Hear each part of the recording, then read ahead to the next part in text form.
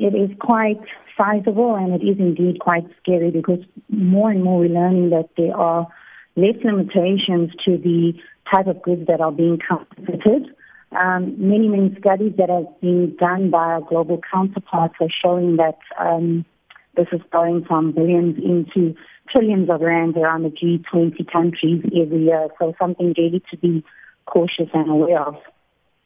And, as scary as it is, why is South Africa seemingly becoming a dumping destination for at least some of the fake and illegally imported goods? But we are now also seemingly producing a lot of these counterfeit goods right here. I think it has a lot to do with also awareness, consumer awareness, and our brand owners needing to do a little bit of more campaigning to educate our consumers. But from the Consumer Goods Council point of view, we represent over 10,000 manufacturers, retailers, and supply chain players, and we are very geared towards partnering with them to make use of things like standards to address these issues. For example, if a consumer comes across something which they've purchased that they're not sure of, there are means that they can use to verify the authenticity of products, things such as the barcode, things such as addresses on products, hotlines for verification using batch numbers, lot numbers, and expiry dates. Those are all tools that we have at our disposal at the moment that we can use to engage with our brand owners to make sure that, we are not getting our hands on these bad things. Taryn, I looked at some of those pictures from that raid that the police in the Northern Cape actually carried out. And it is very scary because these are actually very common household brands and products that people use. And I understand that it is particularly relatively easily distributed around the townships and being sold in spaza shops. Have you heard of this? Are you aware of that?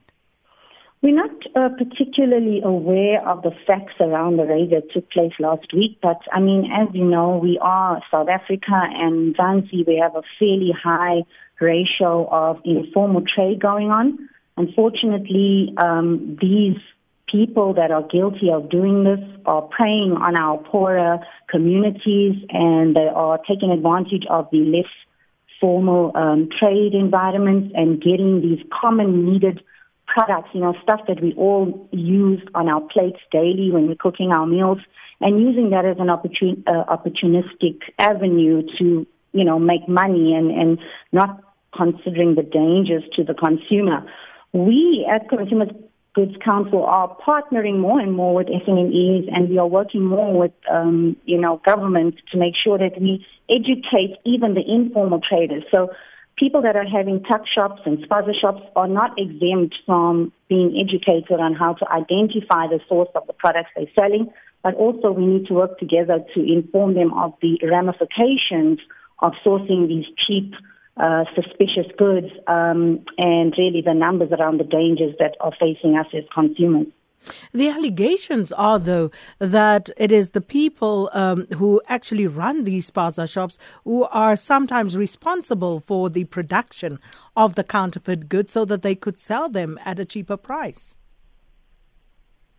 I wouldn't be able to comment on that really, but I think that if we all get our hands on the ground, especially us as an industry, we are a non-profit organization who's working closely on behalf, and we are the voice of the brand owners. If we can use solutions such as barcodes and the information on the packaging to educate the sellers, I'm sure that they would be more than willing to follow the brand authentication steps and to protect themselves, because I think our Consumer Protection Act and bodies such as the National Regulator for Compulsory Specifications are working very hard to make sure that our consumers are protected. And in doing so, there will and should be ramifications for those bodies that are found guilty of doing this. And we're working quite closely with the industry to try and make sure that we do as much educating as possible on these matters. Taryn, talking about authentication, how difficult is it, though, to spot a fake product? Because if you look at the packaging, a lot of times it doesn't, it's not too far off from the real article. So what is it that we should be looking out for in particular? You're right, Sakina. It's quite difficult. So I would say in the event of trying to spot, we can't all be professionals. At best, we are just consumers. But if something looks and sounds fishy, if you go into a shop and something that's selling for maybe 10 Rand, you're now able to pick it up for 65 cents, that should be your first warning sign. Second to that, if in doubt, look at the packaging, look for contact information. Usually, or most or all the time, there has to be a hotline for queries about that product. Most of the time, that hotline comes at no charge to the consumer to phone and query. Look at the barcode, quote the barcode when calling in, look at the batch numbers, the lot number, the expiry date, and just with that information in hand, brand owners will be able to share with consumers the route that the product has taken through the supply chain, which channels the product has been sent for selling purposes. So if, for example, it was bought with a specific batch number in one of our townships that the branch owner never ever deployed the product for sales, it will be quite easy to detect and to inform consumer of, which will then give the consumer ability to make an informed decision on whether or not to consume that item. And just a final question, Taryn. That raid in the Northern Cape, the household and food items was said to be worth around 77 million Rand in that one raid alone. So it begs the question, just how much is counterfeit market costing our economy at the moment? Oh my God, that's a very, very interesting point, and it can open up a huge can of worms. The detriment to countries and supply chains and brand owners are huge. Not even considering the danger to the health of the consumer. We have brand protection and reputational damage that takes place. With all the counterfeiting goods, we face, job losses in industries because suddenly sales are not measuring up for brand owners.